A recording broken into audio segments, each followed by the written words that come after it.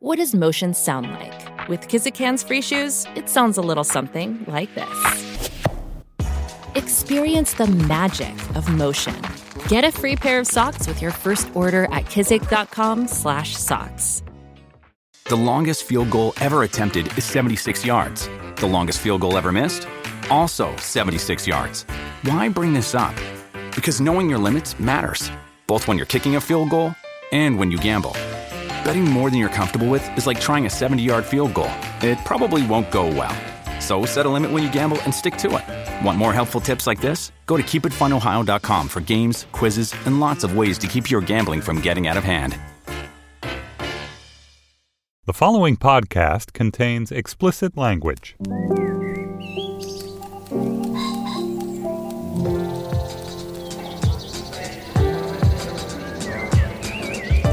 I'm Stephen Metcalf, and this is the Slate Culture Gabfest, as in Her Royal Highness edition. It's Wednesday, February 20th, 2019. On today's show, Bohemian Rhapsody is the band biopic of Queen. It's also the last in our Oscar Best Picture roundup. Eager to discuss it. And then Abducted in Plain Sight is a documentary on Netflix. It tells the whack-tacular story. I mean, there's no adjective to do justice to how spectacularly weird this documentary is about the Broberg family and the abduction in the early 1970s or mid-1970s of their young daughter, Jan, seemingly with their knowledge, possibly even their complicity. We will discuss at length, I'm sure. And finally, a nation turns its lonely eyes to a golf cart. After 14 years on Mars, the NASA rover Opportunity has gone silent. Joining me today is K. Austin Collins. You know him as Cam, also, of course, the film critic at Vanity Fair. Cam, welcome back to the show. Hey, great to be here. This is becoming quite a habit, having you back on. It's fantastic. And, of course, Dana Stevens is the film critic for Slate. Hey, Dana. Hey. All right, let's dig right in. Bohemian Rhapsody, on the one hand, is a straightforward band biopic of the great genre-busting, hiding in plain sight, genderqueer rock and roll smorgasbord known as Queen, with Freddie Mercury at front and center, maybe the greatest, among the greatest, the most gifted, certainly most flamboyant frontman of all time. He of the multi-octave pipes and the Bugs Bunny chompers. Do I need to list the hits? Not at all. But on the other hand, this is not a straightforward project at all. To begin with, Mercury's story is in real life was totally complex, the coming to terms with his own sexuality, dying from complications from AIDS. And then the story behind the movie itself, it was directed by Bryan Singer, who is now, thanks to multiple very credible stories of abuse and far worse, is a total Hollywood persona non grata, probably pariah from this point out. And then, of course, it's just a huge box office, got a Best Picture Oscar nomination. Everyone saw it. No one thought it was good. And then, most oddly of all, we're doing a segment on Queen without Julia Turner being here. Har har. All right, a lot to unpack. Let's listen to a clip. I've been following you for a while, actually. Write songs. Might be of interest to you. It's just a bit of fun, really. You're 5 minutes too late. Our lead singer just quit.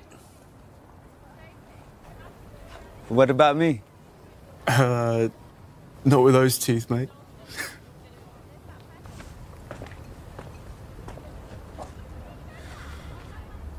I know what I'm doing.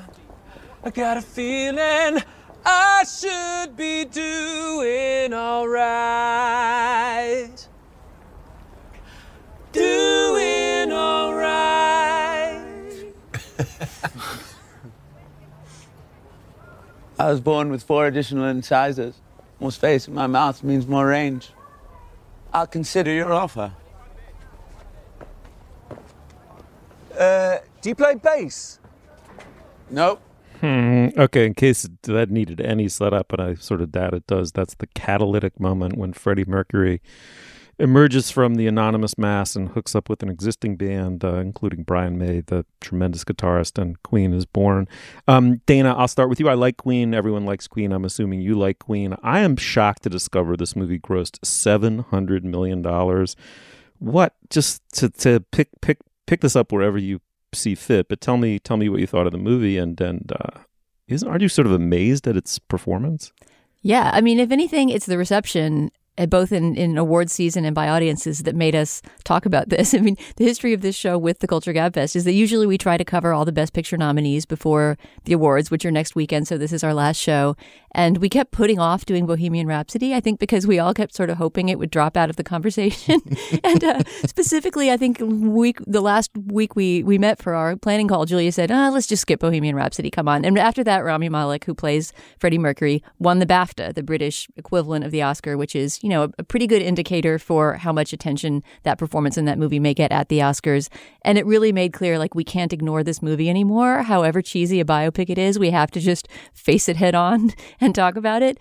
But I continue to be just utterly puzzled that a movie that's so, it's not that it's, offensively bad, but that a movie that's so flagrantly mediocre has had such recognition and success in the postseason and now seems to be well on its way, if nothing else, for possibly getting a Best Actor award for Rami Malek. I mean, it also brings up the question, how possible is it to be a great actor with a terrible script, right? In a movie that provides you with a character that has so little sort of credibility. I mean, and then, of course, there's the way that this movie treats his queerness, which we have to get into. And then there's the Bryan Singer backstory, where Bryan Singer didn't even direct half of this movie, right? They brought in Dexter Fletcher, another director who goes completely uncredited.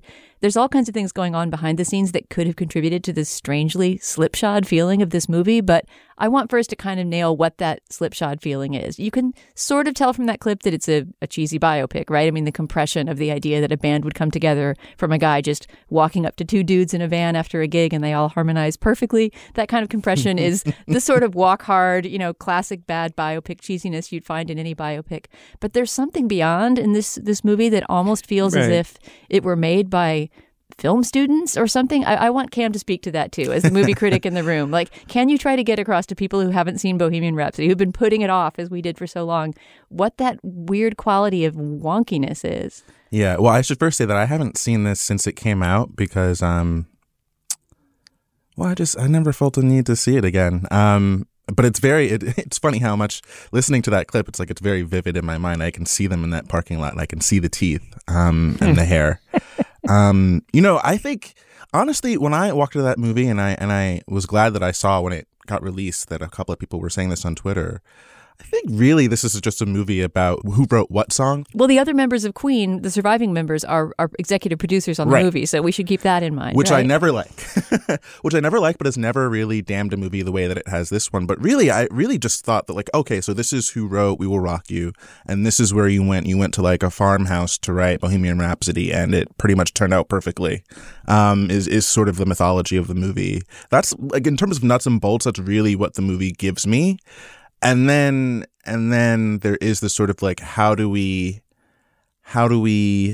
fit the story of the AIDS stuff and the queer stuff into the story, but we do it in a way that doesn't alienate, I think, viewers doesn't alienate so many viewers. This would be, I think, the most, right? It has to be the highest grossing queer movie ever, if it's a queer movie, or a highest grossing movie about a queer person that should have been a queer movie.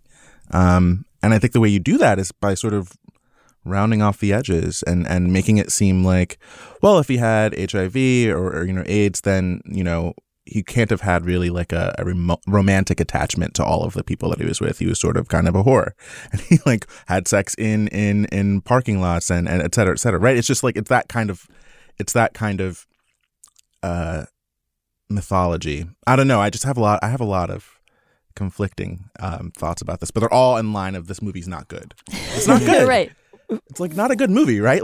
All that other stuff aside, it's just not a good. It's just not. Yep. Yeah. Before we get to it, because that's extremely complex, and then it starts to relate into the Bryan Singer stuff as well. So before we get into his descent into the eerie red lit dens of gayness that he goes into in some montages in the movie, I mean, we should just try to express how much of the action of this movie, which takes place over a good, almost 20 years probably, right, is just compressed into these montages. And, you sort of learn that they go from being basically a garage band in England to being, playing gigantic stadiums in, the course of a couple minutes. Super quickly, you have to have seen so many rock biopics to even understand the story of this movie. Right. And to not ask questions, you just sort of fall into that. Well, and also to bring it in at over 2 hours long and yet still use preposterously concise methods of storytelling, kind of Mount Rushmore, moments of the band. I mean, let me just quickly say what I liked about it by way of speculating as to why it made $700. It made $700 million because it's the story. I think Cam is right. It's like the story behind each one of these songs. And the truth is they came out of different members of the band at different moments, and each song becomes iconic in its own way. Like, it's just like a VH1. It's got a kind of VH1, pleasure to it. I mean, there's also something about, rock and roll is now so dead. We can afford to be completely sentimental and poignant about it within reason. And there's just something about a band, right? I mean, it's now a total cultural anachronism. I mean, rock bands just are not at the center of popular music anymore. And we're looking back to, basically a group of young, callow egomaniacs, each with a private agenda, pulling the common thing in a different direction. And oddly enough, in doing that, making the tense center that holds for a little while before blowing apart, out of which comes really unique, music. And the very best part of the movie, I thought, was it's all preposterous, but the preposterous set pieces with Mike Myers as a, kind of doofus record executive who fancies himself a kind of rock and roll type, but is actually turned into a corporate suit, who expresses huge amounts of skepticism at Bohemian Rhapsody, which, if you didn't know the success the song had achieved and didn't know the song going in, you would think was the most preposterous thing ever. I mean, it's, as he puts it, a 6-minute quasi-operatic dirge filled with nonsense words, and yet the song kind of works. And it's like, that part of the movie I like.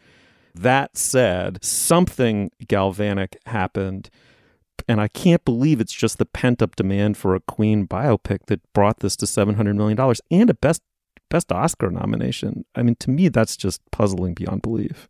Well, I've been sleuthing. I've been on the case. I've been really just mentally, though, just like grumbling about it to myself. But in my grumbling over the last number of months, a few things stand out to me. And one is that within the movie, you do have this critique of critics and about how wrong they were about Queen's music. There is this sense of, and also like the Mike Myers character, right? Like not wanting to give them this chance.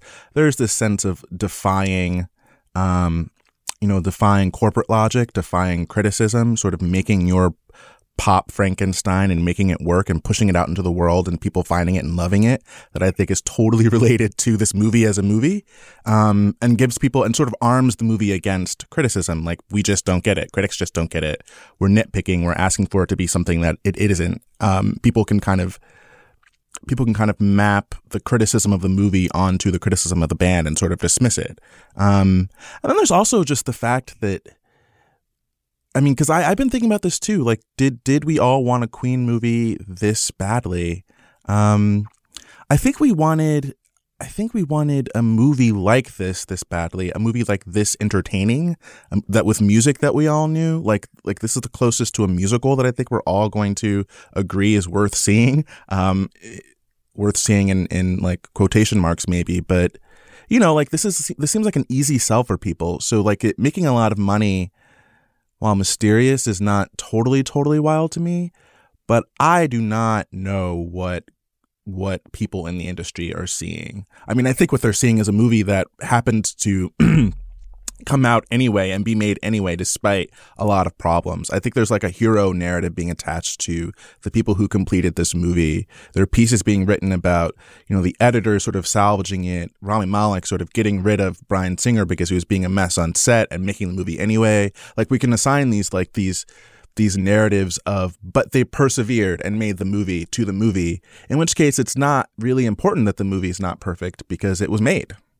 And it's still entertaining. That theory really dovetails with the fact, well, if you think, for example, of that scene, a scene where they're having lunch on a rooftop and they meet their new manager that went viral on Twitter because of its horrific editing. And you almost get a sense that there wasn't enough coverage shot in that scene for there to be a coherent conversation among five men sitting at a table. So like somebody will be saying a line and you're not looking at that person. You're looking at like the waiter bringing a cup of coffee. And there really is the sense that like they're scrambling to stitch together a coherent scene. And someone can say, well, look at those scenes where you can tell they didn't have much to work with, but they still made this whole movie, and the Live Aid set still worked, and, Rami's performance still came through. Like, I really think that people are giving the movie a lot of benefit of the doubt. But in a year when there are so many powerful movies that actually tell coherent stories and have continuity.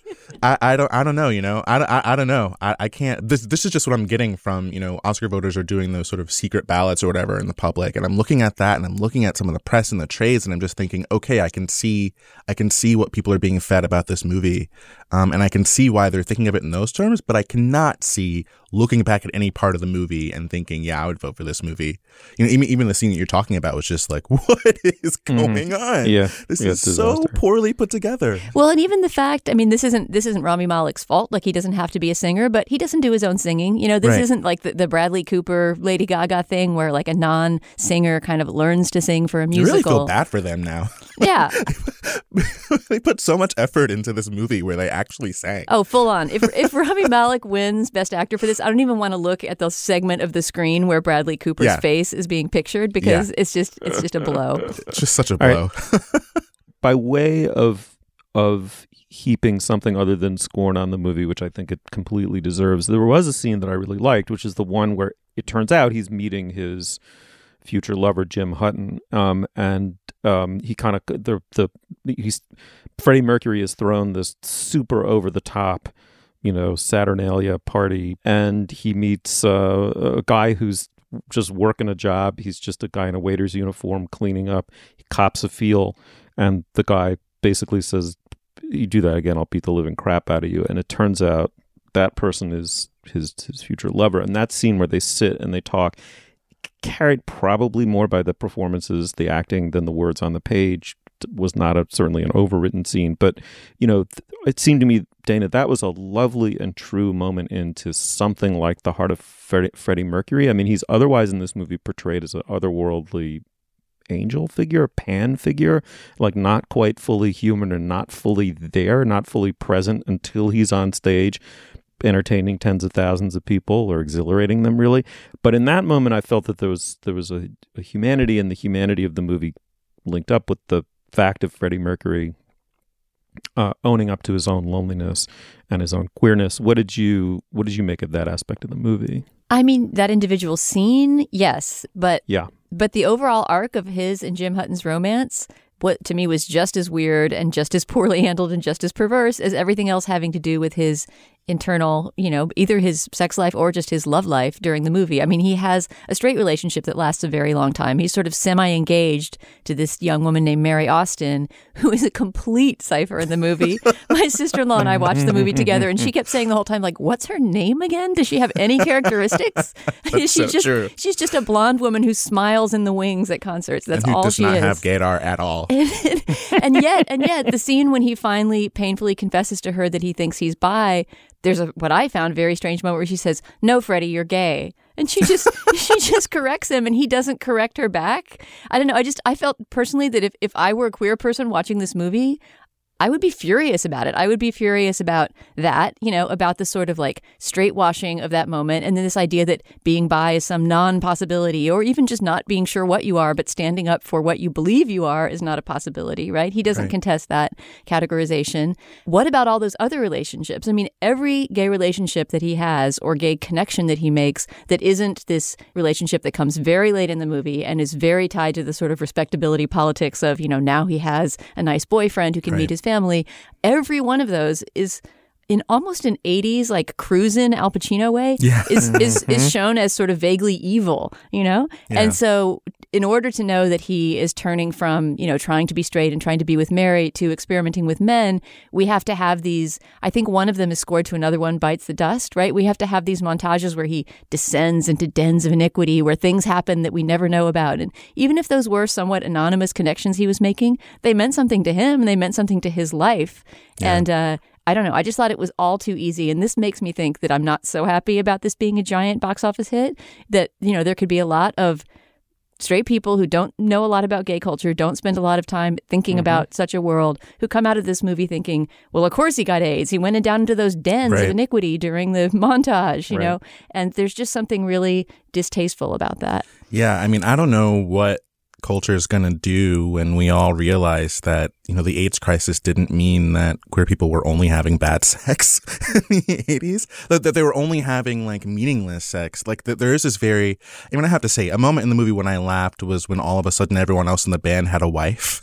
And all the wives come at the same time to the same rehearsal, and then all of a sudden it's like, oh, I get what you're saying. So Freddie's not only the single friend, he's like the single gay friend, who's like completely outside of like the nuclear family ideal, who's going to then want that kind of connection, and he's going to want that connection to surpass these cruisy hookups, which is just not the way a lot of gay men felt in the 80s. I have to say, a lot of them are really happy with their cruisy hookups. I mean, I kept thinking of the song Supersonic, which you only hear at the very end. You don't see him perform it, but it's under the final credits. It's probably my favorite Queen song. I love it. And if you listen to what that song is about and think about where it came in his career, it's obvious that what Supersonic is about is the joy of discovering he's gay, right? And the joy of cruising and the joy of clubbing. It's really a song about one's liberation through the discovery of one's own sexual truth. And that is located nowhere in the movie, the affect that song conveys. And here I just have to say that the Bryan Singer story being in the background, we're not going to get into that now. That is a huge, complicated, rat's nest of its own that maybe we will talk about another time.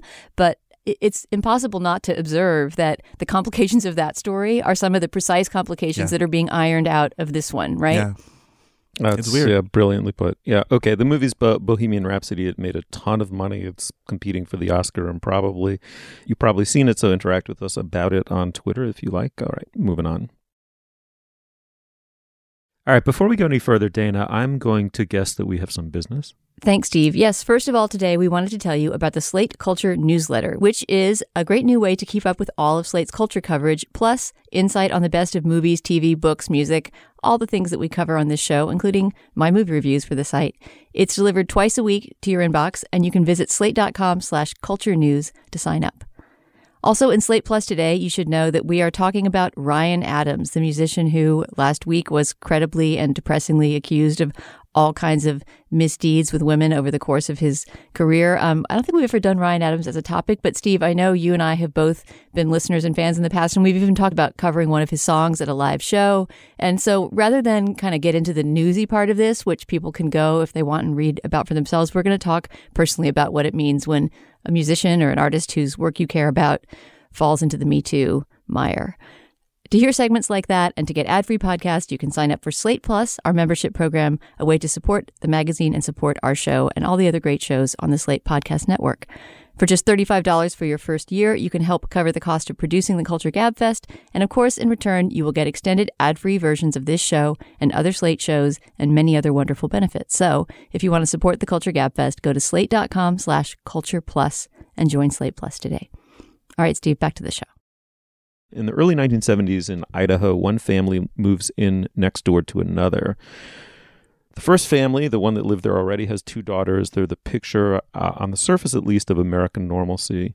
The father of the other family, however, he's friendly, he's charismatic, he's, we have to believe, sexy, and begins to groom every member of the first family until he has insinuated his way into all of their lives, with his eye, though, especially on their prepubescent daughter, Jan. Thus begins, I have to say, just one of the fucking weirdingest tales we've ever encountered in doing this show. This is Abducted in Plain Sight, is a 2017 true crime documentary that has recently gone viral, semi-viral on Netflix. It seems designed for Reddit obsessives to pick over and pick over again. Now it's our turn, but first let's listen to a clip. As our investigation continued, I talked to many people in Pocatello that knew him and found out that Bob Birchgold had an infatuation for young girls. My brother was always a sexual pervert. He always did like little girls. Well, I guess he had a need to fulfill as a pedophile, because he was a pedophile, and I knew that. This was the first pedophile case I'd ever run across. I couldn't comprehend it at first. The FBI taught me stranger danger. We never called them pedophiles. I'm sure it was in the dictionary someplace. But now I'm hearing these things about Bob Birchgold loving little kids. I mean, all these things are just making my skin crawl. Dana, I'm going to preface this discussion by just confessing up front that we had off-mic discussions about how to do this segment, because do you agree with me there's just no way to talk about this thing without spoiling it? Yeah, I mean, it would be such a pussyfooting conversation that it would have no interesting content, because the wacko twists start coming about 5 minutes into this documentary. Like, if your skin is crawling at that clip we just heard, I mean, just get ready to spiral down a serious corkscrew of revelations. And so, given that Slate is not doing a spoiler special podcast on this show, I think we should just treat this segment as that and just send people to watch the documentary first if they want to. It's an hour and a half long. It goes by very quickly, and it leaves you with lots and lots of questions. I know I, for one, would have been happy to run to a spoiler podcast for help after watching it the first time. And people should note, if you don't want to hear this segment because you haven't seen the show yet and you don't want to hear it spoiled, or you just don't want to hear people talking about a show you don't plan to see, we have left a time code in the podcast description that comes up in your podcast app. So you'll see exactly at what hour and minute in the show to skip to not hear it. Okay, so fair warning having been delivered, I'm going to turn to Cam. Cam, this is really... This is fucked. Sorry, I don't know why I laughed immediately. No, I mean, there's going to be a lot of the anxious laughter. Anxious laughter. I mean, oh, man. I think no, I'm ready. It's as weird as anything we've encountered, but I think maybe you can boil the weirdness down to one word, which is complicity. This ultra-normal family appears to have allowed this man to take control and sexual control over their own daughter. What did you make of this movie? All right. Well, the first thing I have to say is that I am vocally, proudly a member of True Crime Specials Are Too Long group, club. I don't know what we are, but we are, a united front against very long true crime specials. So you're not a Making a Murderer guy? I tried to be. I watched all 10 hours. I logged that. But I did not think that I needed 10 hours for that. And I'm just generally, now that, true crime is such a thing, which people are right to have feelings about in itself, I certainly do not want to spend 10 hours on something. That said, I think I could have used a little bit more to this documentary. I have to be honest, that was my main takeaway, because Dana, as you mentioned, the plot twists, as it were, are so frequent that I just felt like there were things I wasn't able to latch on to. So, this guy is grooming the entire family. He has sexual contact with both parents and with Jan. And it was when he has sexual contact with the father that I was like, all right, where are we? Tell me about these people. Tell me about this community. Tell me about, their church, for example. Their church, they're Mormon, right? They're LDS, they're LDS, yeah, right. Which is something that's dropped in there, but not really wrestled with. But I wondered, does that affect the ways that the parents are so trusting? Does it affect the fact that the parents believe a lie, like, my therapist told me I had to lay down with your daughter? Not because of any sort of religious principle, but just because of a sense of, community, like a religious community. Right. We didn't lock our doors, right, they say, right? Right. Like, everyone, we trust everyone. It's complicated because I just felt like I needed more. On the one hand, I was watching people confess these very painful memories of being abducted or having their daughter abducted. On the other hand, this is a story that involves a guy pretending to be aliens to kind of convince this younger girl to not tell anyone, which is so weird. And I just... Yeah. Another question that comes up there, and we're talking about the fact that Bob Berchtold, the abductor, had these cassette tapes that he prepared with sort of a distorted voice where he, makes up this whole story about two aliens, Zeta and Zethra, who need the two of them to get together. I would also have wanted to know some of the cultural currents of that time that would have made that a believable, scary story, Absolutely. Right? Because I know when I was growing up, which was around this time, I'm only a few years younger than Jan Broberg, and I know that aliens and, the idea of UFOs speaking to you was very much in the air in a more naive way than it would be now.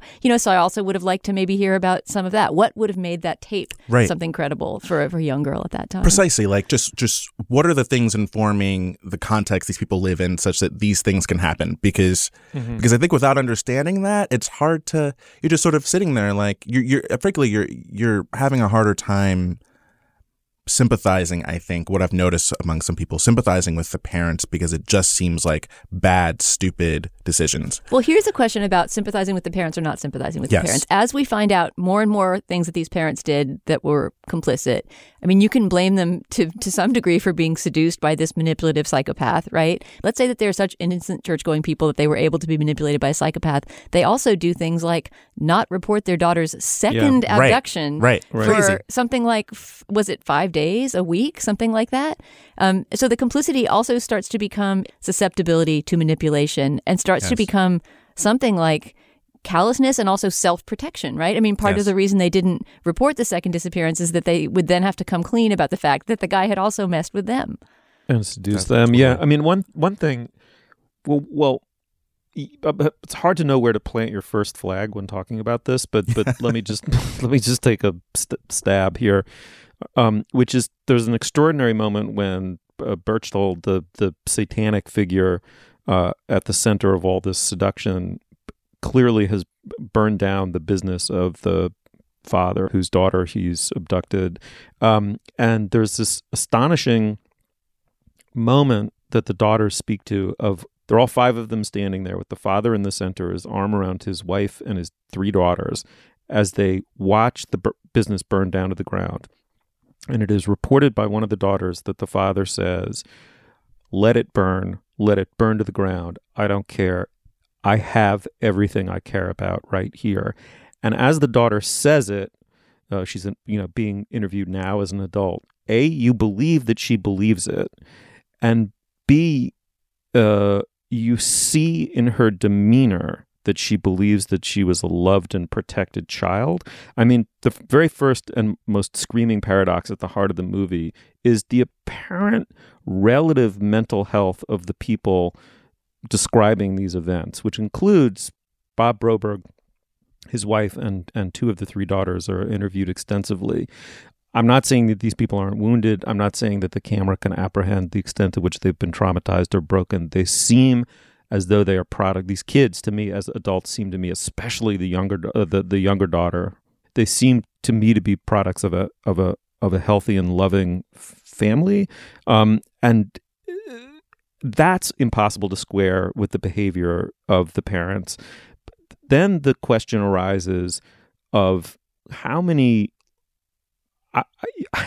they're having deeply emotional moments of recall on camera that I also believe in completely. So I don't feel as though in the entirety of the documentary, I don't feel as though I'm witnessing faked emotion on the part of any of the people being interviewed. And they have serious moments of near breakdown, emotional breakdown, describing how excruciating painful it was to go through this. So the parents are not sociopaths, right? They didn't barter the sexuality. It doesn't appear that they bartered the sexuality of their daughter completely callously.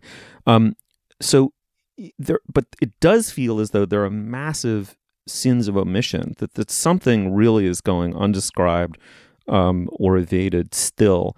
And I don't know. I mean, I hope this speaks to the homophobia of the culture and not mine, but it seems to me that to my mind, somewhat apparent homosexuality of the father, which he never came to grips with, even though he has something of a sexual relationship with the satanic figure, combined with the religiosity and apparent normalcy of the family, is the source of the shame that had to be somehow evaded. It's, Dana, at one point completely explicitly the fulcrum by which Berchtold, the pedophile, essentially extorts them into not prosecuting him after he's abducted their daughter the first time. But setting aside maybe even the specifics of it, isn't there just some massive amount of information that seems to be withheld in the telling of the story? I don't think it's just the dad either. It's also the mother's long-term, confessed long-term affair with Berchtold after, right? Am I wrong about this timeline? That affair happened after he had abducted her daughter once, or it happened before? She certainly had the long affair she had after the initial abduction. Wow, yeah, I think so. That's really insane. Okay, so this documentary was based on a book that Marianne Broberg, the mother, wrote with the help of her daughter, and they self-published it, I believe. And it apparently contains no mention of either of the parents' involvements with Berchtold. So, it's meant to be, I think, this kind of warning about how to protect your children. And there's all this scary stuff out there. And to write a book like that and not come clean with that fact just seems like it does a huge, huge disservice to, if you're actually trying to keep people from being, manipulated by psychopaths who are worming their way into your family to groom your daughter, then you've got to come clean about that stuff. Yeah. And it's to me, it's very hard to come out of this documentary. Yes, you come out of it feeling terrible for everyone involved, but I think it's really hard not to come out too with a huge amount of anger towards the parents for what they allowed to happen and their unwillingness to see their own complicity in it. Absolutely. And I also, another character that we haven't mentioned yet, but that is fascinating in these terms, is his brother, B's brother, who is very aware. I think we heard this in the clip. He's very aware that his brother has attraction to underage women, but he is so matter of fact about it and strange about it. And in the way that he recounts their childhood, I was kind of waiting for him to be like, and this was terrible. And we said something, or like, I noticed this about him and this was awful. But I wasn't getting that from him. I was getting a broader sense of, like, in terms of complicity, just a much broader sense of where this guy is coming from, that, like, it's possible that he was abused when he was younger, the kind of familiar story, but I wasn't getting a sense that any of this behavior was condemned before he got to this family. Right. And there's a flashback that lasts maybe 15 seconds about Bob Birchtold's childhood and what that was like. And it sounds absolutely horrific. Like he was locked in a barn separate from his stepfather's family. And he was only allowed into the house if he would take care of the younger sister, which is how he got this fixation on caring for little girls, etc. Where was his brother and all that? He's not mentioned in the flashback. There's not even, and I was really waiting for this, just sort of like a circle around which kid is which in the old photos they show. So there's a real blur as to what his background was, which again would give you some kind of sense of what's the cultural matrix that all this emerged from. Absolutely. And to your point there, the FBI agent that we hear from, who says, like, we weren't calling them pedophiles in that moment, we were calling them, we were stranger danger, etc. There's also just this sense of, like, if that lines up, just like the authorities also not knowing how to handle this or not knowing what to do, even though, I mean, to the earlier point about this sort of being a Mormon community, it is clear that other people in the town know to keep their kids away from this guy. Mm-hmm. Yeah, very much so. I mean, so this is something that I'm just really interested in when it comes to, this culture of abuse, just sort of how communities of people talk about, don't talk about, deal with, or don't deal with known abusers in their communities. There's a whole story here that's not being told about just how this is being navigated. We're only seeing it from the perspective of these two very flawed parents. But it's bigger than them. Yeah. And, like, you sense that the entire time, that it's bigger than just them. Even Joe Welch, the FBI agent who we heard in the clip, right? I mean, I would love a little bit of insight into what the FBI was like at that time. What was their investigation unit for child molestation crimes, right? Why were they going around talking about, quote, stranger danger as if it was a slideshow for 14-year-olds instead of, like grown men who are trying to solve crimes? I mean, since we're talking about Netflix, I kept thinking of the show Mindhunter and how that show is about developing a language to talk about serial killers. I was like suddenly becoming curious, just like, okay, what does the FBI do? What is the FBI gonna, like, what are they putting their finger on when they see this and they start getting mad at the parents and they start thinking about complicity and et cetera? Like, just how are they supposed to, not how are they supposed to because they're the FBI, but how are they keeping track of these things? How are they knowing how to intervene or not? It just seems like nobody knows what they're doing, frankly. What else was going on psychologically and physically in that family with this guy? Bizarrely, I think that's why, or counterintuitively, that's why people are so attracted to this. I mean, you watch it and you try to answer that question. Yeah. Yeah, Cam, I'm kind of with you. I think that not only true crime stories, but almost everything on television is too long. Agreed. And a part of me I just want everything to be just like a little compact lozenge that I can just swallow in the course of one afternoon. Pill form, like lozenge TV. That'd be great. And this documentary certainly presents a lot of incredible storytelling and unbelievable twists within the course of 90 minutes, but it is unsatisfying in the sense that, there are just too many nuances left unexplored. And the last one I would say I would want is to know, because it's the most inspiring thing in the documentary, I think, how Jan Broberg turned out so okay. Totally. You know, I mean, she does not seem to have lived a horrible life of drug abuse and bleakness. She is an actress who's done some successful work on TV, I gather. She goes around speaking about sexual assault, and she seems like like a pretty together person. I would love to know, what kind of therapy she had undergone since then, how her school years went. Did she marry? Did she have children? Maybe she didn't want to reveal those things, and I can understand that. But that is another chapter of the story that I think to really come out of it saying, okay, I understand how people survive something like this. I would like to know a little more about her. Totally. And my theory is they are also incredibly loving, successful parents alongside all of this fucked upness, which just shows you, man. It just... I don't even know what it shows you. It just shows you how sheer human variety produces every permutation, right? Anyway, we've said a lot about this. It's called Abducted in Plain Sight. It's on Netflix. You've probably seen it. If you haven't, check it out and just tell us what you thought of it. I mean, walk us through it if you have any theories. We'd love to hear them. Okay, moving on.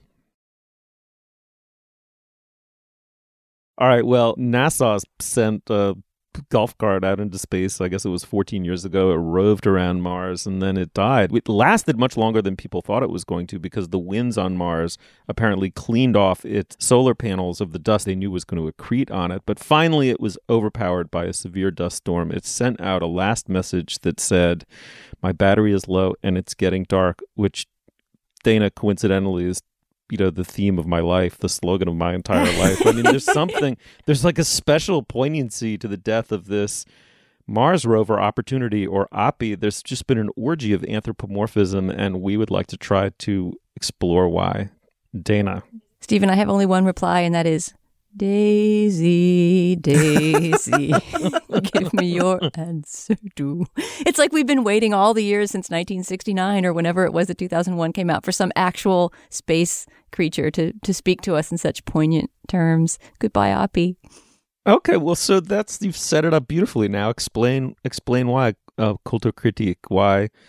Why is everyone so moved by the demise of this? I too would love to know. I mean, yes, I'm sort of hoping I'm hoping that one of us felt that poignancy up until the moment that you just heard me sing those strains, because I wasn't really following the Oppie tragedy until she, and everyone is characterizing the rover as a female, uttered her last words from the surface of Mars, and suddenly, all these space nerds came out of the blue and were grieving the death of this rover that they had apparently been accompanying all this time. Yeah. And we sort of decided to talk about this. I mean, not because so much that we're invested in the demise of Oppie, but to talk in a larger way about space and what space means to people. And when this came up in our planning call, the possibility of doing Oppie, I mentioned that Emily Bazelon of the Slate Political Gab Fest has this funny ongoing trope. I don't know if she still feels this way, but I've heard her say in the past, whenever something about space comes up, "Oh, I hate space. I'm sick of space. Space is a waste of time. Why are we spending our resources exploring this, vast void when there are people here on Earth who still need help?" And while I understand that point of view, I would not at all say that I hate space and space exploration, but I think it is interesting to think about people's connections and our culture's connection to, this vast unknowable void that we're all floating in, and why it is that we do things like personify little cute Wally rovers to run around and pick up rocks and then mourn them when they die. That's really all Oppie was doing, just picking up rocks. I mean, I'm not questioning. I'm confirming that. I mean, Oppie was doing a lot. I have to say that, that little creature overperformed like crazy. I think they thought that she was going to last for 90 sols, as they say, which I guess means Mars days. But at any rate, the creature lasted far, far, far longer, like dozens of times longer than they expected her to. And the entire time was, photographing, measuring, sending back information. I think it was through this rover and another rover, her twin Spirit, that's still on Mars, but that is dead, died quite a long time ago, that we learned all these important things, like the fact that Mars had liquid water, something like 4 billion years ago, had a lot of liquid water and therefore could possibly have supported life. And sure, we've learned a lot about that planet from the cruising of the rover. Yeah, that's really great. This is so weird to me because it's like being on Twitter or Facebook and everyone's cousin has died, but everyone had the same cousin. And so this person died, and I don't know anything about this person, but everyone's talking about them. This is but it's like a distant cousin that no one's seen in a while. So it's like, everyone's in memoriam is just sort of weird and vague to me. Like, and this is not a criticism. It's more like 14 years is a really long time. I do not know where I was. I mean, in life, I guess I was in college when Oppie went into space, but it's an interesting phenomenon because I didn't know about Oppie at all. So I'm sort of on the side of like, I love space. I don't know that I've really been keeping up with Mars, though, I have to say. I like the philosophy of space, the void, Sandra Bullock getting sent out into oblivion and having to find her way back. You like space movies, right? I love space movies, even bad Mars movies. But it's funny, in terms of like actual exploration of Mars, I just sort of had tuned this out. Or not tuned it out, but it just really wasn't a part of my life. So this has just been an interesting thing. I have friends that I didn't even know were into science, or Mars or solar, anything, who are like really upset. And I don't know, I'm sure there's like some grand philosophy you can attach to this of like... Okay, well, you've given me my cue. And grand philosophy, Steve to the rescue. It's called opportunity, so... As the person filling in for Julia, it's your job. I'll tell the grand theory, and then it's your job to shoot it down. Okay. Okay, so I came up with 3 potted theories for why the poignant anthropomorphizing of this device out in space. The first is that we're hungry for some sense of like underpromising and overperforming. The old Kennedy era optimism, the moonshot, large public works that actually work, a Cold War era kind of success. In the Trump era, it makes sense that we would suddenly want something that fit that bill at least a little bit. Like we as a society, through government funding and a government agency, in the cause of pure science, or discovery, just a sense of wonder and discovery, might actually be able to do something and accomplish something beyond the clutches of venality. And then the second reason is that we're going to need a new planet soon, so we better hope. There's this sense of, there's always been this kind of blank spot on the map longing that's been fulfilled by Earth until we mapped all of it, which was quite a while ago. But now we seem to be using up the planet. And there's a sense, and I don't mean to be glib about this, but a real sense that, I'm not saying that people legitimately think this is a first step to finding a replacement planet, but there is some sense in which casting our imagination beyond the boundaries of this Earth, for better and for worse, is a form of escapism that makes sense in the face of global warming. And then finally, I think we're at an inflection point with robots, and there's a lot of talk about robots taking jobs and a lot of talk about AI and the force of algorithms to predict what we're going to do and survey us, even when we don't think we're being surveyed. And we're trying to understand what the nature of our robot overlords is going to be.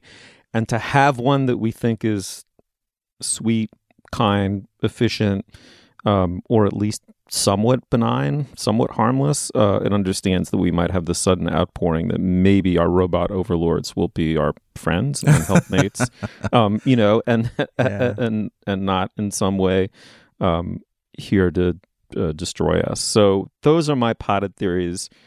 Cam, it's now your job in the Julia Turner role to tell me how each one of them is incredibly ludicrous and what would the word be? Shallow and ludicrous? What does Julia usually convey by tone of voice, Dana?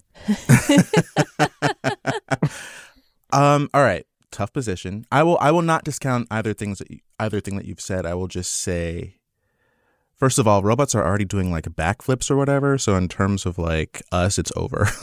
Like they're gonna, it's fine. They're gonna take over. It's fine. I will be long dead by the time robots are running the world, I hope. So I don't think they're gonna care about how much we like Oppie. I really don't. I don't think there's anything that's gonna save us. And I do actually totally hear your point about just we're sort of in a moment, like we're due for this kind of outpouring. I think we're due for, I don't know, like political aspiration or something. It feels like this is part of a catharsis that is unrelated to, but related to this robot. I think there's just something really beautiful for people about the fact that at this point, Oppie was the only one of us who was on Mars, and that's over now. And there's it's like a last frontier thing or whatever. I'll just say that like I like WALL-E a lot, but if WALL-E were to die, I don't think I would care. Not to be, I don't know. It's strange to me. I think we've like assigned so many personalities to this thing, and I sort of get how beautiful it is, but I don't know. Elon Musk is going to be on Mars in like 2 years or 20 years, whatever. It's fine. This is like the end of an era. It's fine. Yeah, I mean, I think that I can even feel a little bit of Emily Bazelon bitterness about this if I start to dig into it. When I think, for example, about Steve's second theory about terraforming some new planet. I mean, not that he went as far as imagining terraforming, but that's what science fiction does, right? It imagines finding some other rock in space that we can move our Earth to. And that just makes me so angry that I start to think, not only do I not care if Wally dies, I don't care if we all die.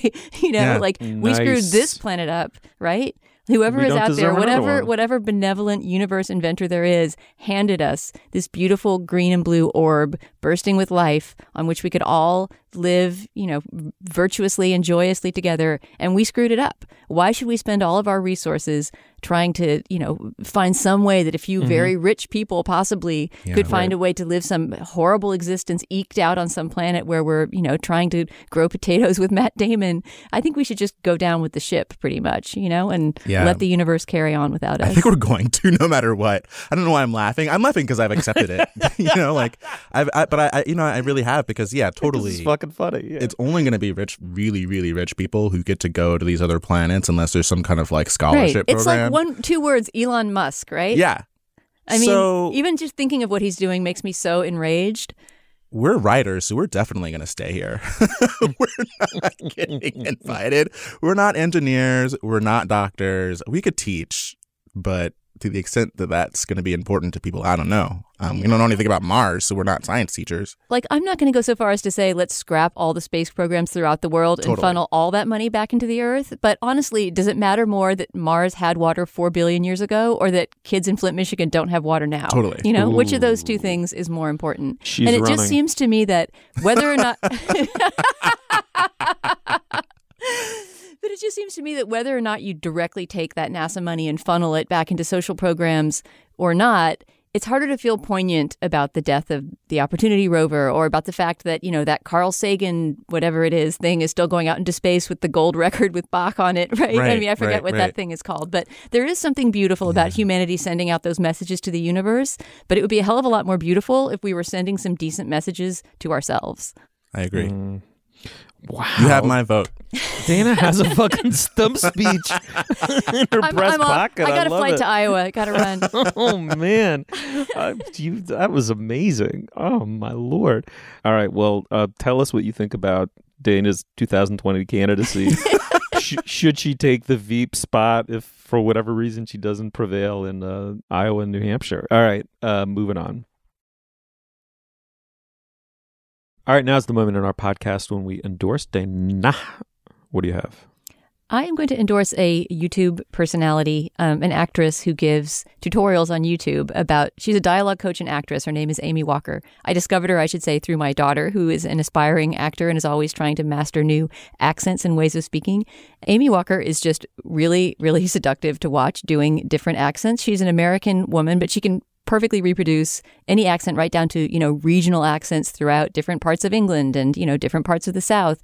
And she sort of talks through how it is that she's holding her mouth and using her palate. And in individual videos, you can see her coaching you on how to do these accents, which is really fascinating.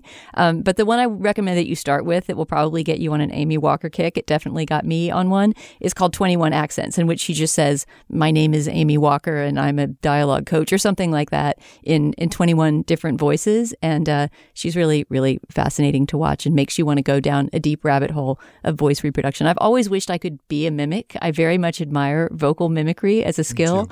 And I'm a terrible, terrible vocal mimic, but I feel like I'm going to pat myself on the back and say I'm a good judge of vocal mimicry. Don't you feel when you watch a movie, Cam, like you're the one person who can know whether that person really sounds like they're from that region or not? Absolutely. So I think you would really dig these Amy Walker videos. They're super fun to watch. And we'll put a link to her YouTube channel on the show page, Amy Walker.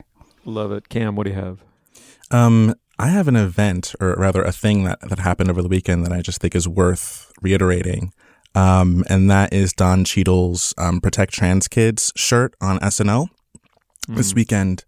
Was he the guest host? He was the guest host. And he wore the shirt right before introducing the musical guest. And I was pretty taken aback by it because I think of the queer community, trans people and trans youth are probably sort of the least politically visible, even though that's changing because of things like the internet, and that's changing because of things like increased awareness, and the public conversation is much better than it used to be. But I think this is an area in particular that really could use more allies. And then there was something really powerful about that language being on the screen, really huge. That language and that place, not expecting it, that was very powerful to me. It's a very powerful phrase, protect trans kids. It sort of sums everything up for me. And I was very moved by it and just sort of want to endorse that form of advocacy. Obviously, it's not, do other things, but even that language, I mean, there just aren't many people saying like protect LGBT teens even, but like trans kids in particular, trans people of color, just very, very, very important communities of people who don't sort of tend to have these sort of celebrity allies except for when they become the celebrities, which is very important as well.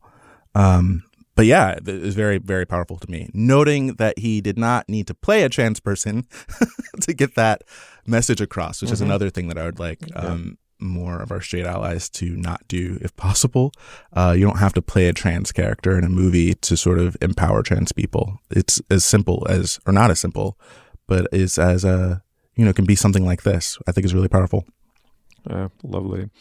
All right. Well, to extract something possibly of redemptive value out of the truly distressing and really finally repulsive Ryan Adams story, which we'll be talking about in our Plus segment, I'd like to re-endorse Phoebe Bridgers, who was a lover and an object of, I think, manipulation and abuse of Ryan Adams as well. I mean, the line there was blurred and re-blurred, and but she wrote about her relationship with Ryan Adams in the song Motion Sickness, which is an incredible pop song. I mean, it's melodic, it's deeply melancholic, it's so conflicted. I mean, that's what's so fucking hard, is that some of the people who abuse you also fucking love you and you love them. I mean, it's just the depth and the pain of it when someone who you trusted and loved does what Ryan Adams apparently did to Phoebe Bridgers is all in that song. I have emotional motion sickness.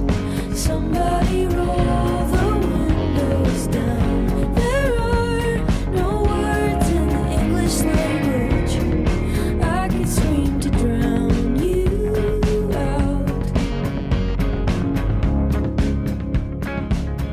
And I've endorsed it before, so go someplace somewhat new. She's also come out with an album with Connor Oberst, known for the band Bright Eyes, but tons of collaborations and solo work since then. They formed a Knots band, a kind of ad hoc band called Better Oblivion Community Center together. I really dig it. I'm getting into it. But essentially everything Phoebe Bridgers at this point early on in her career has touched, I mean, she's all of 24, 25 years old, has been extraordinary. So check it out. But then very quickly, I finally have gotten around to reading a book that I've already endorsed. I endorsed it saying I know it's going to be great because of the people who recommended it to me, and I'm now 2/3 of the way through it. It's Shirley Jackson's We Have Always Lived in the Castle.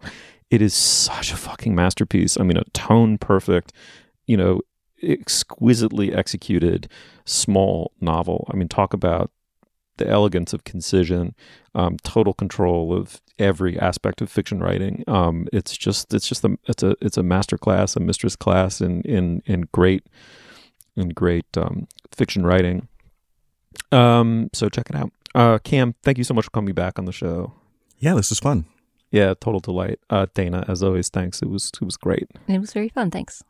You'll find links to some of the things we talked about today at our show page. That's at slate.com/culturefest. You can email us, as always, at culturefest@slate.com. We do have a Twitter feed. It's at slatecultfest. We dig interacting with you on that.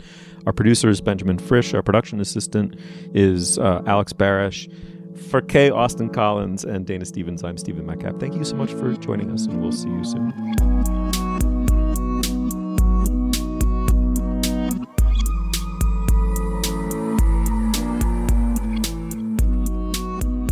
Here's a short preview of our Slate Plus segment for today. If you want to hear the whole thing, sign up for Slate Plus at slate.com/cultureplus.